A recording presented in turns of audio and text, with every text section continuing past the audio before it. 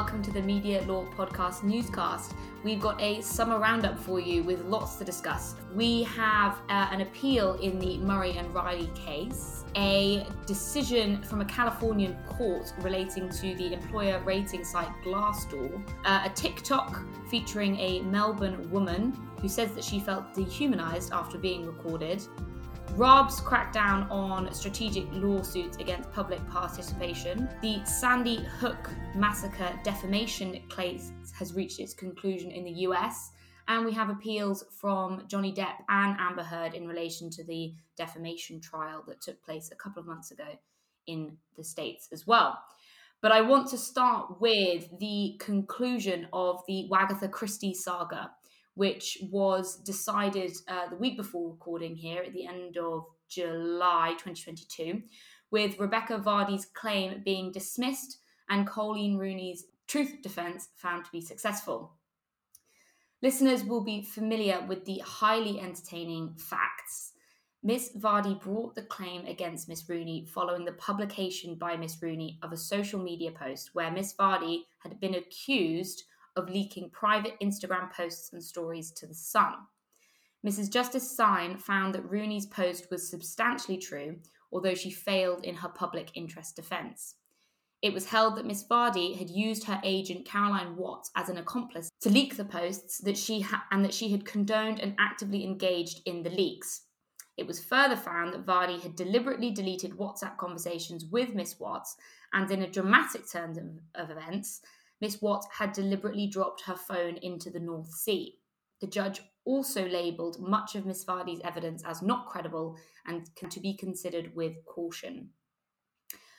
While the case doesn't really throw up any new or novel areas of law, it does serve as an example of defamation actions being brought as a result of interactions on social media, which are increasingly common, and raise new challenges in relation to the potential to reach huge audiences without prior legal advice. The Wagatha saga has been a staple of the Newscast series since our inception. Hardcore listeners will remember that Tom and I theorised on the potential for Vardy to bring a defamation action back at the end of 2019 when Rooney's sting operation was first published. Tom, now that we're at the end, do you think it was all worth it? No. I'm glad it's over. It's over. Easy over. We don't have to do this anymore. It's done. It's done. Was it worth it? Absolutely not. What a spectacular waste of time and money.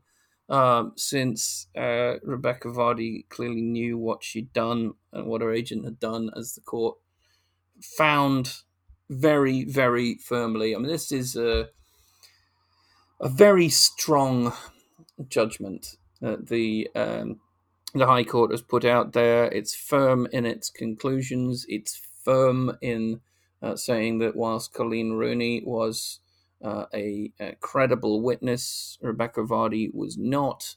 That in essence, Rebecca Vardy may well have come to believe her own story, but she's deluding herself.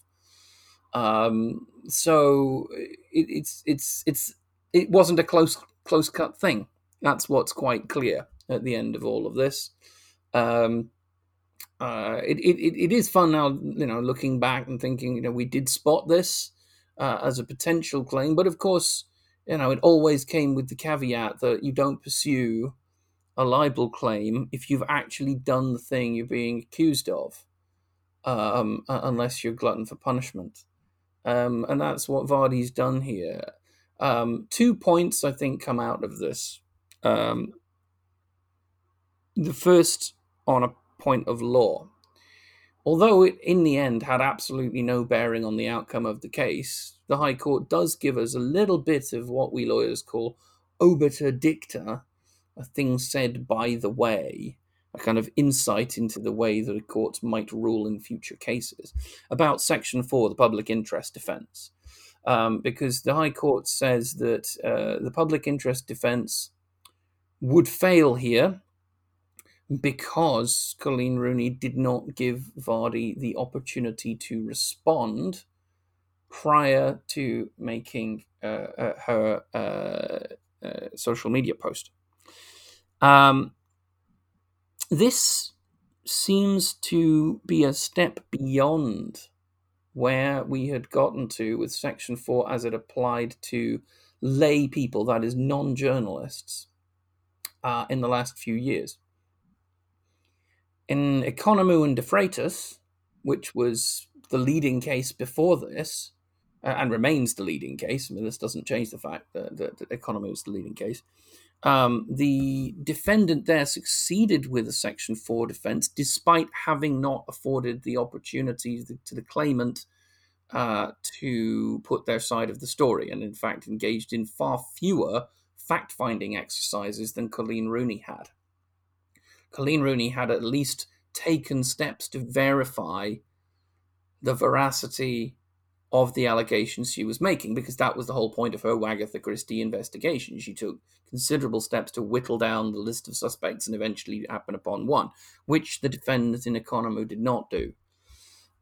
So it's a little bit odd in such a small amount of reasoning, and there's only a very small amount of the judgment that's devoted to this. Not surprising, because the case didn't turn on it. It seems slightly odd to me that the court would be prepared to reject the Section 4 defense, given that in Economou and De Freitas, it seemed that the defendant had done less in terms of the old responsible journalism criteria.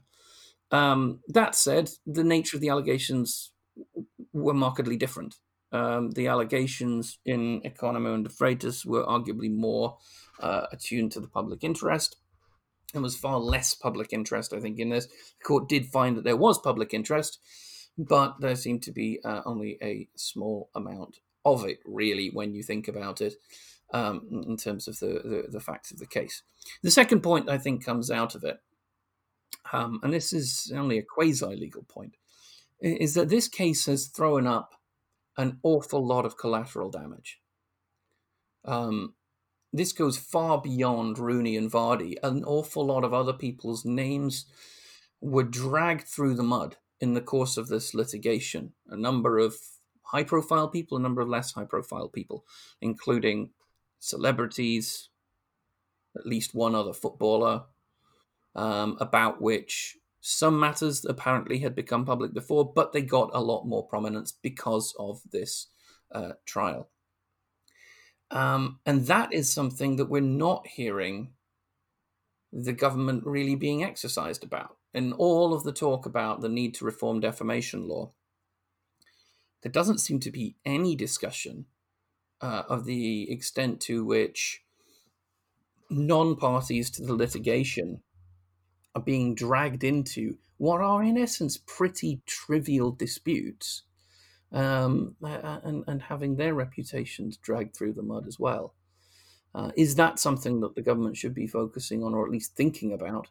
Is that something that all of us concerned with defamation should be thinking about? Because I'm not sure that is something that certainly I didn't think about that in 2019.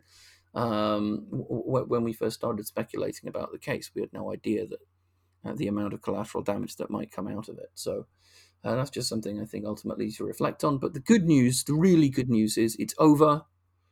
It's the end of Wagatha Christie. We never have to mention it again unless there is an ill-advised appeal. Rebecca, if you're listening, please don't. Just stop. It's done. Life coaching with Tom Bennett. Okay, let's move on to another defamation case, and that's the appeal that we saw on the 21st of July 2022 in Murray and Riley. Permission to appeal was based on Murray's real prospect of success, appealing on the grounds of public interest as well as truth and honest opinion. For those who can't remember the details of this case, this was a case decided at the end of last year. Countdown host Riley sued Jeremy Corbyn's former aide Laura Murray over a tweet she posted in March 2019, shortly after a pro-Brexit campaigner had thrown an egg at Jeremy Corbyn during a visit to a North London mosque. Riley's tweet was understood by many, including Murray, as accusing Corbyn of being a Nazi and therefore deserving violence. Murray's tweet read, Rachel Riley tweets that Corbyn deserves to be violently attacked because he is a Nazi. This woman is as dangerous as she is stupid. Nobody should engage with her, ever. At trial, Mr. Justice Nicklin observed that Riley's tweet was ambiguous. She may or may not have been joking. He concluded that since Murray didn't acknowledge this ambiguity, in part since she did not quote Riley's tweet but rather indirectly referred to it, Murray presented her interpretation as the only one possible and therefore could not defend her own tweet as either true or as an honest opinion. Murray was ordered to pay Riley £10,000 in damages. Now, you've both had a full episode discussing this judgment, which, of course, listeners can go back to the Media Law Podcast archives and dig up. But perhaps you could summarise for listeners the point that you raised about whether statements that interpret other statements are necessarily assertions of fact or expressions of opinion, as that seems to be the point that's most closely aligned to the grounds of appeal. Yeah, so I guess the first thing to say is I don't actually know whether it's going to be possible to appeal that aspect of the case properly, because the fact-opinion distinction was determined by the High Court in an earlier hearing on meaning, as is common practice in defamation. So the meaning was decided upon a year or so before the trial. And that would have been the appropriate point after the meaning hearing to appeal the decision within that hearing. So it's entirely possible that this appeal will proceed on the basis that meaning as determined by the High Court cannot be touched, and just the application of defences, which causes a problem for Murray in attempting to argue that honest opinion should prevail here, because if the High Court's earlier determination that this is a statement of fact cannot be touched, then obviously the defence of honest opinion cannot flow from it. But that is a problem. And that's the whole reason behind my consternation with this particular decision. So the issue is this: in a kind of traditional, everyday libel case, it would have been a tweet in the position of Riley's, not Murray's, that ended up being the subject of the litigation. Riley says something that may or may not be taken as imputing that Jeremy Corbyn is a Nazi. And then, in another world, Jeremy Corbyn sues Riley for that. The court then determines what the meaning of the Riley tweet is, decides it bears a single meaning, which is either the defamatory meaning or a non-defamatory meaning, and then the case proceeds from there. But that's not how this proceeds. Instead, Riley's tweet goes out there and provokes controversy, as it was probably, I would have thought, in my opinion, intended to do.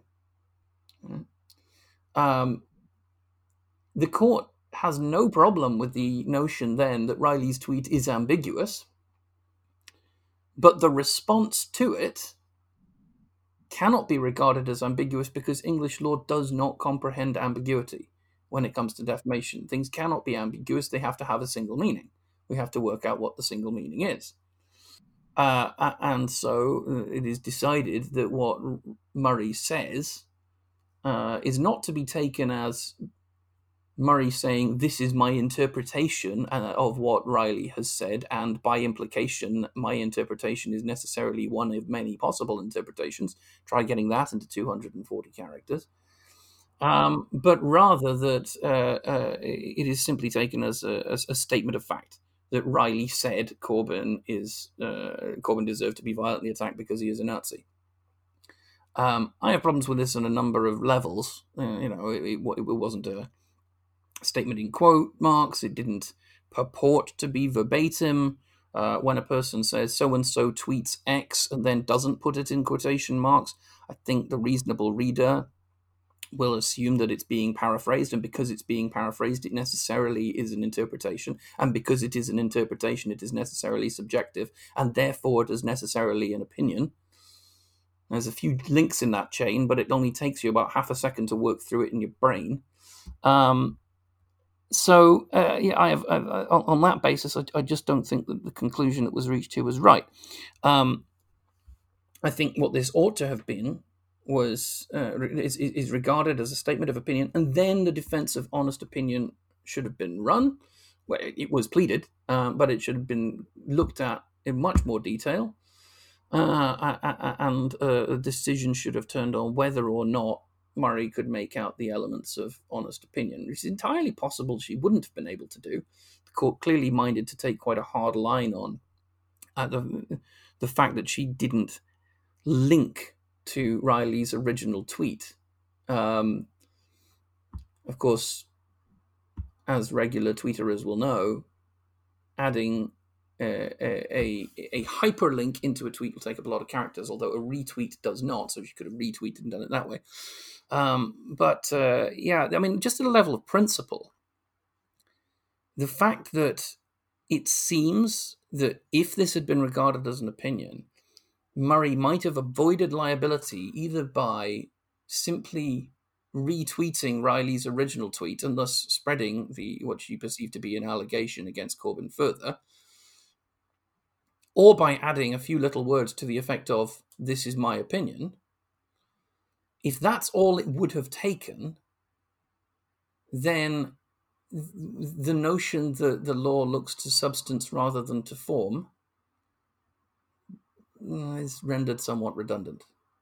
That's the matter I hope the Court of Appeal finds a way to consider, but it might well find itself, or believe itself to be, or declare itself to be, procedurally bound by an inability to revisit the earlier meaning decision.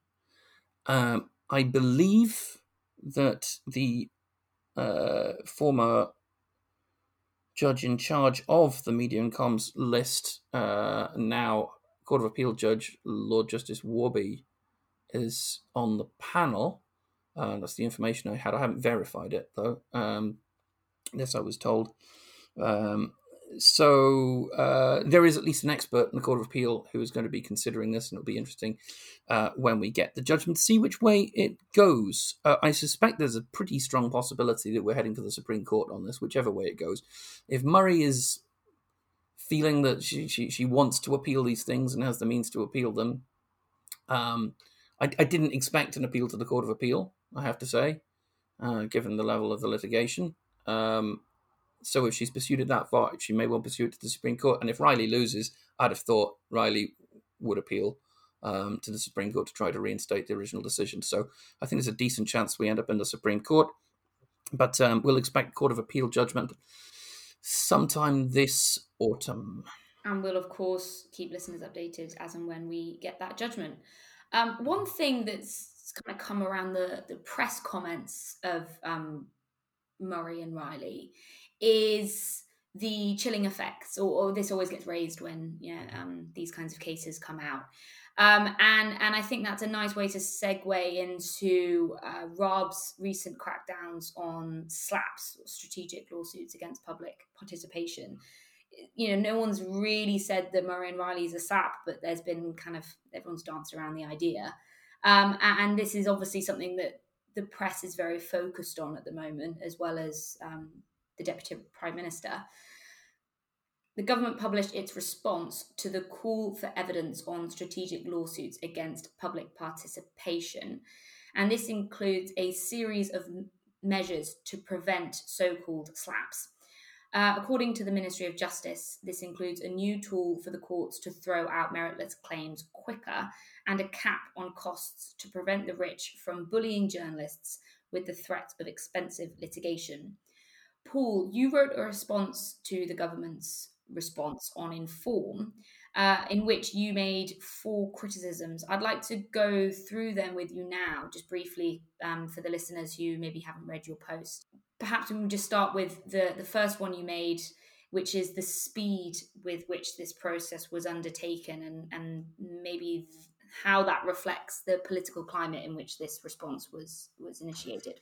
Yeah. Okay. So the call for evidence was issued in March. For a number of years, commentators have spoken about SLAPs as a phenomena that needs investigation. And as with other phenomena, it's difficult to sort of penetrate in some ways in order to keep a lid on what counts as a slap and what doesn't. In the same way that we see the problem with wokeness and cancel culture. These phrases take on a life of their own. They are presented as if they have a sort of inherent, indubitable meaning. But when one stops to sort of think about, well, what that meaning might be, it can often be difficult to sort of get a firm handle on them. So the call for evidence ostensibly appeared as if the government wanted to understand the extent of this phenomena and whether it was a problem or not, a problem requiring state intervention. Now, there's nothing wrong with that. That's perfectly sensible, I suppose, except the way that the questions were set up in the call for evidence was an exercise in confirmation bias. In other words, the government, in its questioning, was already presupposing that slaps are a thing, are a real problem, deserving of government time and energy, and that really the call for evidence was about what should be done to tackle the problem. In fact, Dominic Raab's foreword in both the call for evidence and the response to that call for evidence is almost exactly the same language. It speaks of a growing, increasing problem that demands government attention. Now, this is odd. And the cynical observer will question the speed with which this was introduced and wonder whether the underlying impetus for this is a government that's in desperate need of media support and backing against all the contrary evidence that suggests it's a terrible government doing a terrible job. It needs its propaganda machine at full tilt so it can make progress. Now, I of course, we're not cynical, so we won't indulge in that kind of speculation, but we should at least recognise the possibility. The problem with slaps, if we take it literally, this idea that there are incredibly rich people out there who are in the call for evidence words, abusing the legal system in order to silence legitimate debate on their actions, that is of itself something that calls for consideration. It's a clear sort of violation of free speech. But this isn't a government that cares about the exploited. It doesn't care about protecting the exploited from the super rich. We know that just by looking at our energy bills. We're all paying phenomenal amounts of money to keep our homes warm, whilst the super rich are making super rich profits on the back of the exploited. So this whole endeavour, it just strikes me as strange in terms of the speed. The second point is, if there is a real problem here, where is the evidence? The call for evidence, of course, didn't contain any evidence. That was the whole point. But the response doesn't contain any evidence either. There's no data. There's no numbers. There's no metrics. There's no analysis. There's nothing. There's just a series of bold statements that say, well, we have carefully considered this and we're convinced there's a problem here. The third is the sort of solution that the government is proposing. The solution it's proposing isn't a change to the substantive law, because there's the general recognition that the law is working, that defamation law is working to protect public interest expression. There's also recognition that the civil procedure rules contain a series of measures that give judges the power to dismiss litigation that has no prospect of success. There's various different things that judges can do. One of the features of the call for evidence, and in the response as well, was the idea that solicitors are writing, or legal representatives or PR companies are writing, inverted commas, highly aggressive, inverted commas, letters to the other side that is being received as intimidatory. Well, the civil procedure rules provide judges with the power on the question of costs to penalise that kind of behaviour. So And the response recognises all of this. The response also recognises, and I think this is so. The third point is, well, what can law do about this? The fourth point is that the response recognises that actually the elements within the acronym SLAPS are problematic to define, particularly around this idea of public participation. What is public participation? What does that mean? The government works on the basis that there's an important right here, and it links it to free speech. But public participation is even slipperier as a concept than public interest. The call for evidence and the response focuses on, it's not exclusively, but it focuses on defamation law. It also admits that SLAPs could apply in a privacy context or data protection context. Defamation law, historically, when it has pronounced on public interest, has tended to pronounce at a very low level. So we see cases in which, for example, the closure of a popular play and the reasons for the closure of that play was said to be a public interest matter deserving of discussion. We've just seen in Wagatha Christie the idea that Colleen Rooney, commenting on who's been leaking stories about her to the press, the court was prepared to accept that could be a public interest matter. So if we're setting the bar that low for what counts as public interest and therefore public participation, we're opening the door to a very broad range of litigation types to fall under this umbrella term. And if we just sort of think that through, are we saying then that the Wagatha Christie case, which did involve someone with apparently a lot of money, who could easily it could easily label as super rich, engaging in a slap, trying to silence Colleen Rooney from bravely sharing with the world her experiences? Is that a slap? Is that the threshold? Well, what about Sandy Hook? And you mentioned this in the introduction, Colette. The Sandy Hook defamation, if listeners don't know, concerns a defamation claim that's been brought by two parents whose child was slaughtered in a elementary school massacre in America. Now, that of itself is a horrific, words can't even describe how a horrific event in anyone's life that no one should have to go through.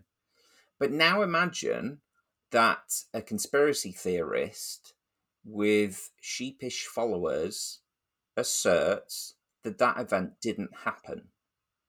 Not only did it not happen, but the individuals involved are actors and that they've set up the entire thing in order to lobby for greater gun control.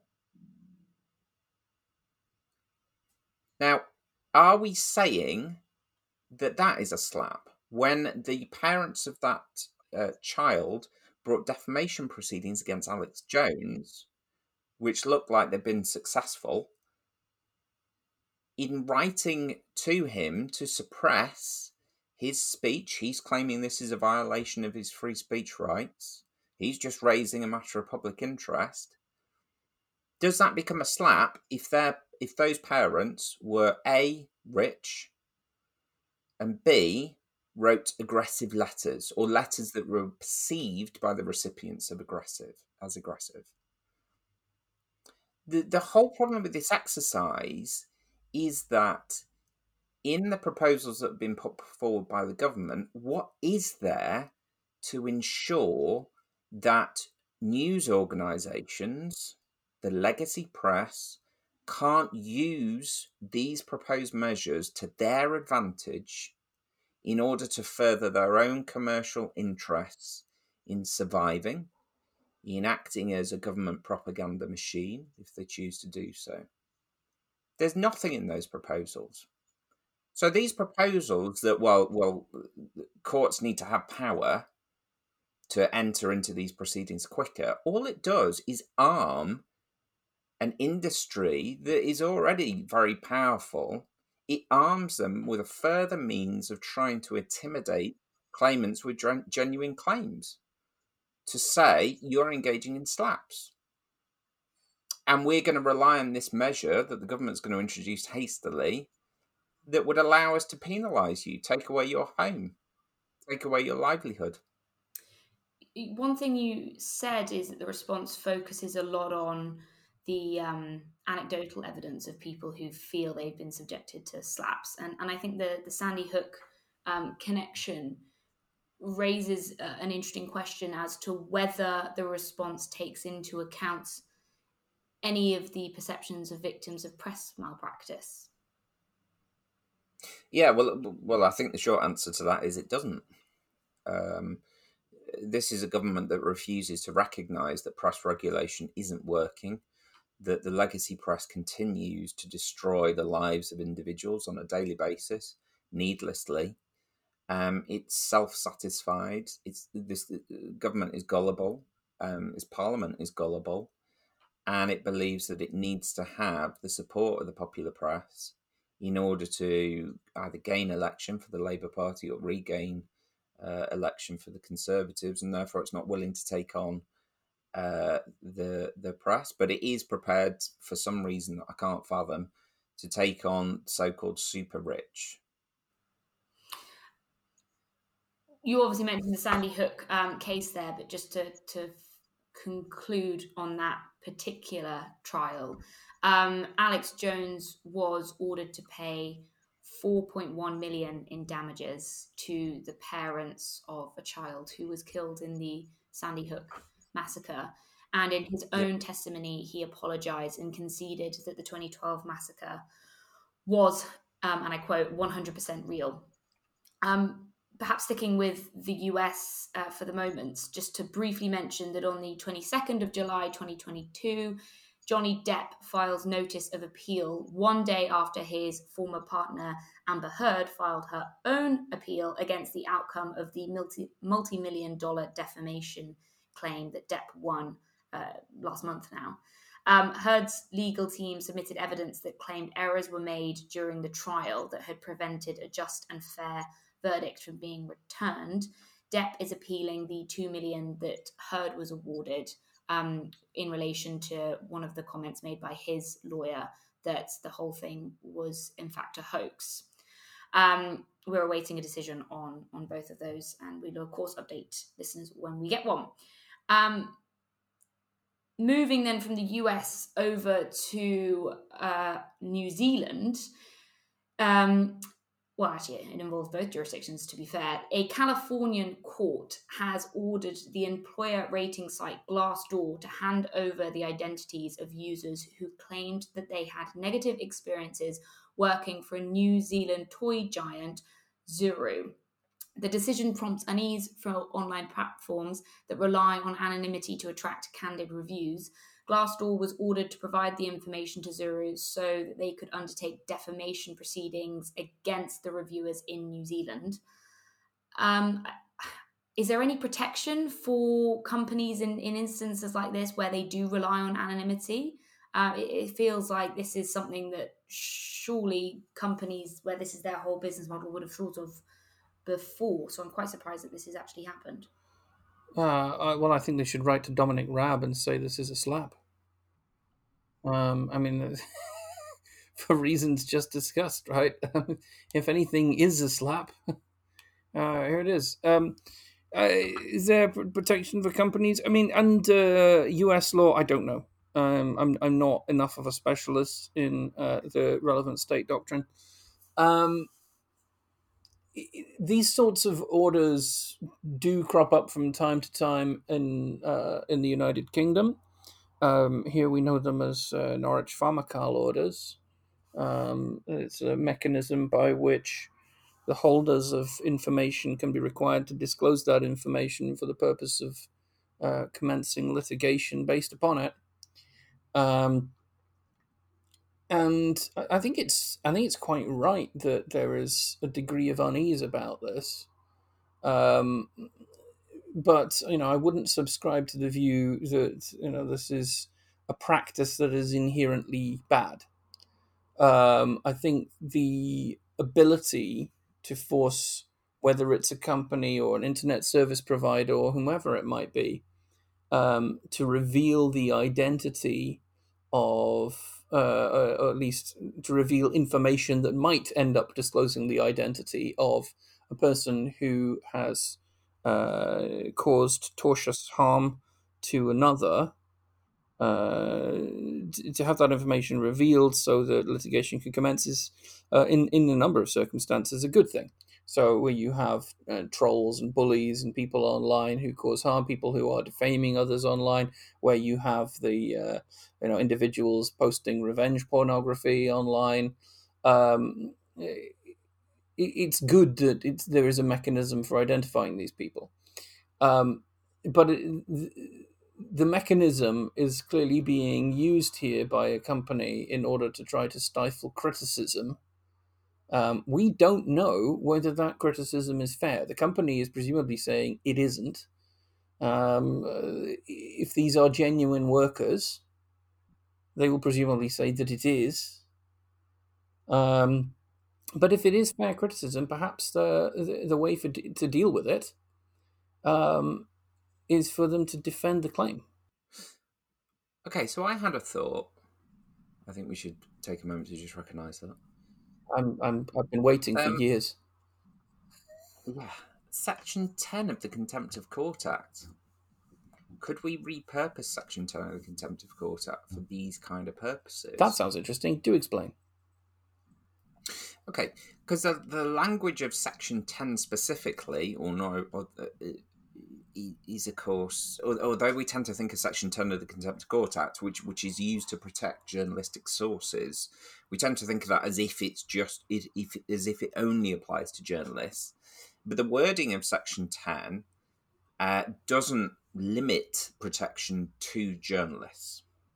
It says no court may require a person to disclose, nor is any person guilty of contempt of court for refusing to disclose the source of information contained in a publication for which he is responsible, unless it be established to the satisfaction of the court that disclosure is necessary in the interest of justice or national security, or for the prevention of disorder or crime. Now, there is a sort of circuitous route, I think, through that, where a company who is suffering reputational damage may argue that Section 10 can't apply in these circumstances because it's in the interests of justice.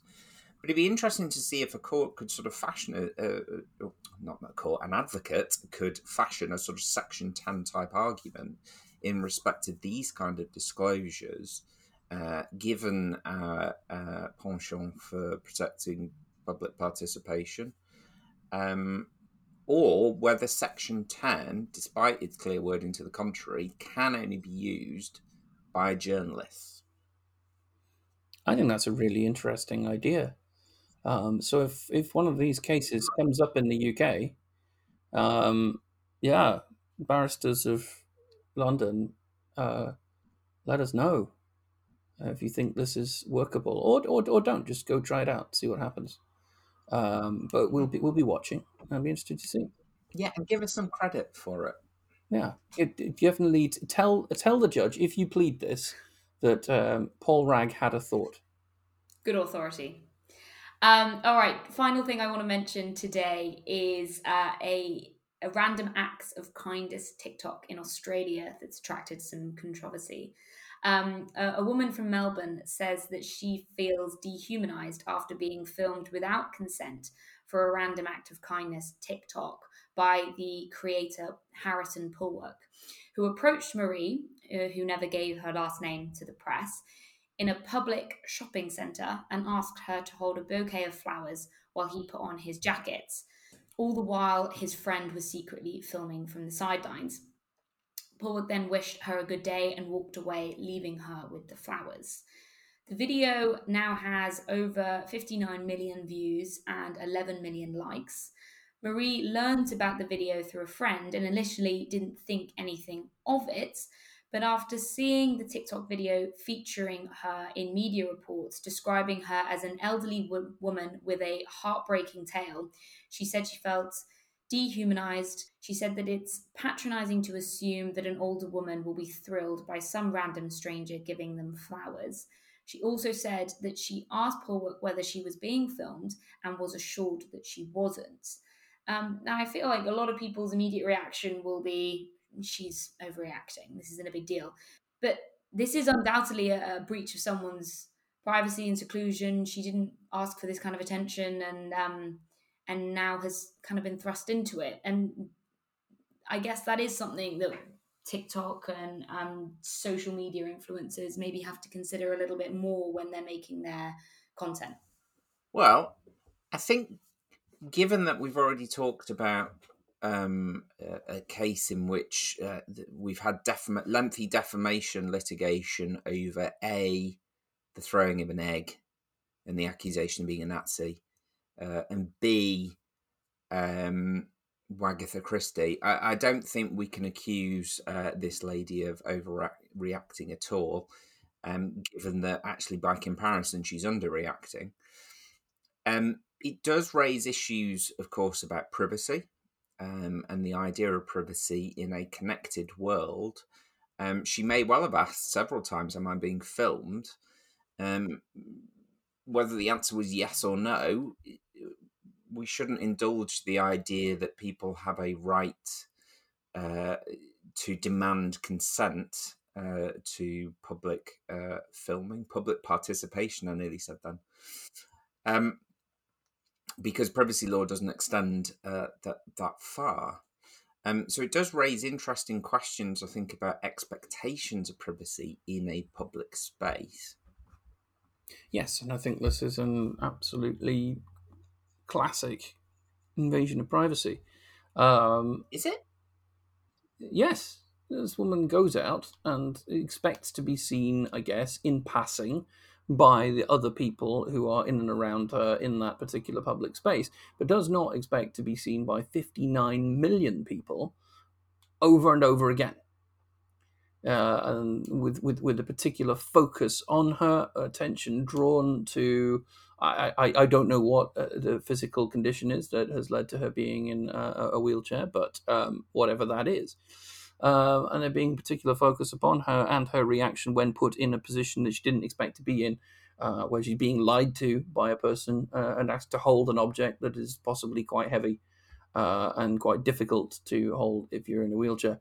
I think this is a classic invasion of privacy for a number of reasons. First of all, she's being exposed to far more people than she would ever have expected to be, and the video has been put on a medium where it is likely to be permanent unless TikTok decides, for whatever reason, to remove it or the original poster removes it. It's an invasion of privacy because it has caused her a degree of distress that she could reasonably have expected not to be exposed to, and because it is exploitative. This individual who has uploaded it has profited by doing so. I don't know whether he has profited financially. I suspect if he's got 59 million views on his TikTok, he's probably found a way to monetize it, but I don't know that. But it is certainly profitable in terms of his exposure, because if you're getting 59 million views, your video is very clearly viral, and that's going to enhance his profile. So this woman is being exploited. She gets nothing other than a bunch of flowers she did not want, and which just made her day more difficult, and a lot of attention she does not want. Whereas this individual who filmed it gets precisely what he wants. So I think there are a number of reasons why we can say that this interferes with her privacy. Of course, she runs up against a major problem in Australia, which is that Australia doesn't have a common law tort of invasion of privacy. It has a doctrine of breach of confidence, but it is extremely limited in its privacy protections at common law. There was a law commission, set of law commission proposals around privacy in Australia a few years ago. I don't think those were ever actioned because of the ever-shifting political climate. down under. So, as a matter of law, I'm afraid, given the jurisdictional limitations, I think there's very little she's going to be able to do about it. But I've great sympathy, and if it happened in the United Kingdom, I would be saying, here's a test case for tort of intrusion. There's also, I think, enough in there for a misuse of private information, frankly. See, I disagree. Yay! I think you've jumped a step. I think you've gone straight to consequences. I don't think you're following the Bennett rulebook here on privacy claims. Go on then. Well, because there has to be something to trigger the reasonable expectation of privacy in the first place, and then we move on to the seriousness of the interference. I don't see how you get past that first step of showing there was something private going on here. Von Hanover. Reason... There you are. That's how you do it. You plead Von Hanover. No, I don't. I think privacy is perfectly possible in a public place, even going about everyday mundane activities. Von Hanover number 1. There we are. But I think our law in this country doesn't quite line up with Von Hanover in that sense, because of the sort of popping out for a pint of milk principle that gets trotted out from time to time. Popping out for a pint of milk principle is surely subordinate to the later Von Hanover principle. Not if Dominic Raab has his way. Oh, well, if Dominic Raab has his way, then we're all just subordinate to... We don't look to European Court of Human Rights law to tell us what to do in this country. How about now, Paul? You're breaking the RAG rule, which is take the doctrine seriously. Yeah. I'm with Tom on this one, because Weller is a UK case, and that was about kids being out in public. Yes, that's kids. That's kids, though. Well, wasn't there? I thought one of them was 17. Yeah. Dylan Weller was 16. The reasoning they found a reasonable expectation of privacy was because they know that they're going to be seen by X people on the street, but not X million who read the tabloid press. No, still kids. It's still Murray. It's still you're applying a different standard because they're children. You're applying a lesser standard. So things that adults would have to tolerate, children wouldn't. UK courts might be doing that, but no distinction was drawn between the ages of the individuals in Von Hanover, precisely because there is no age distinction in Article 8. Everyone has the right to private and family life. Yeah, so what we'd be emphasising here, if we was to say this was an invasion of privacy, is the sort of dignity element in European case law. But I think a court would struggle with that, to establish what it was here that represented the threat to dignity.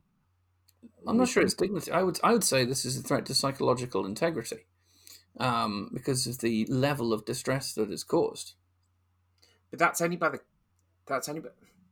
okay, so then we'd have to think about what the tortious event is.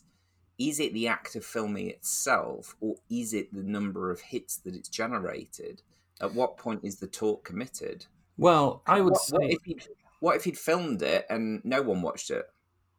Well, I would say that the tortious act ought to be the filming, because I believe there ought to be a tort of intrusion. But given that currently we don't have a tort of intrusion, the tortious act that is currently that English law is currently capable of taking cognizance of is the publication, and that becomes actionable when there are enough views of it for there to be a serious and substantial tort, which would not actually be a terribly high number of views. But I would like to think that this would be the opportunity for somebody to plead A, misuse of private information, B, an intrusion, and invite the High Court, as it would have to be at first instance, to declare both that their publication is tortious and that the filming is tortious, and that there are two parallel privacy torts, intrusion and misuse of private information. Though I suspect what might happen is that it gets pleaded and the High Court goes, well, We'll just say that the filming amounts to acquisition, and acquisition of information can be part of a misuse of it, and we'll roll it all into misuse of private information. Then we'll have an even more unworkable and unwieldy tort of misuse of private information.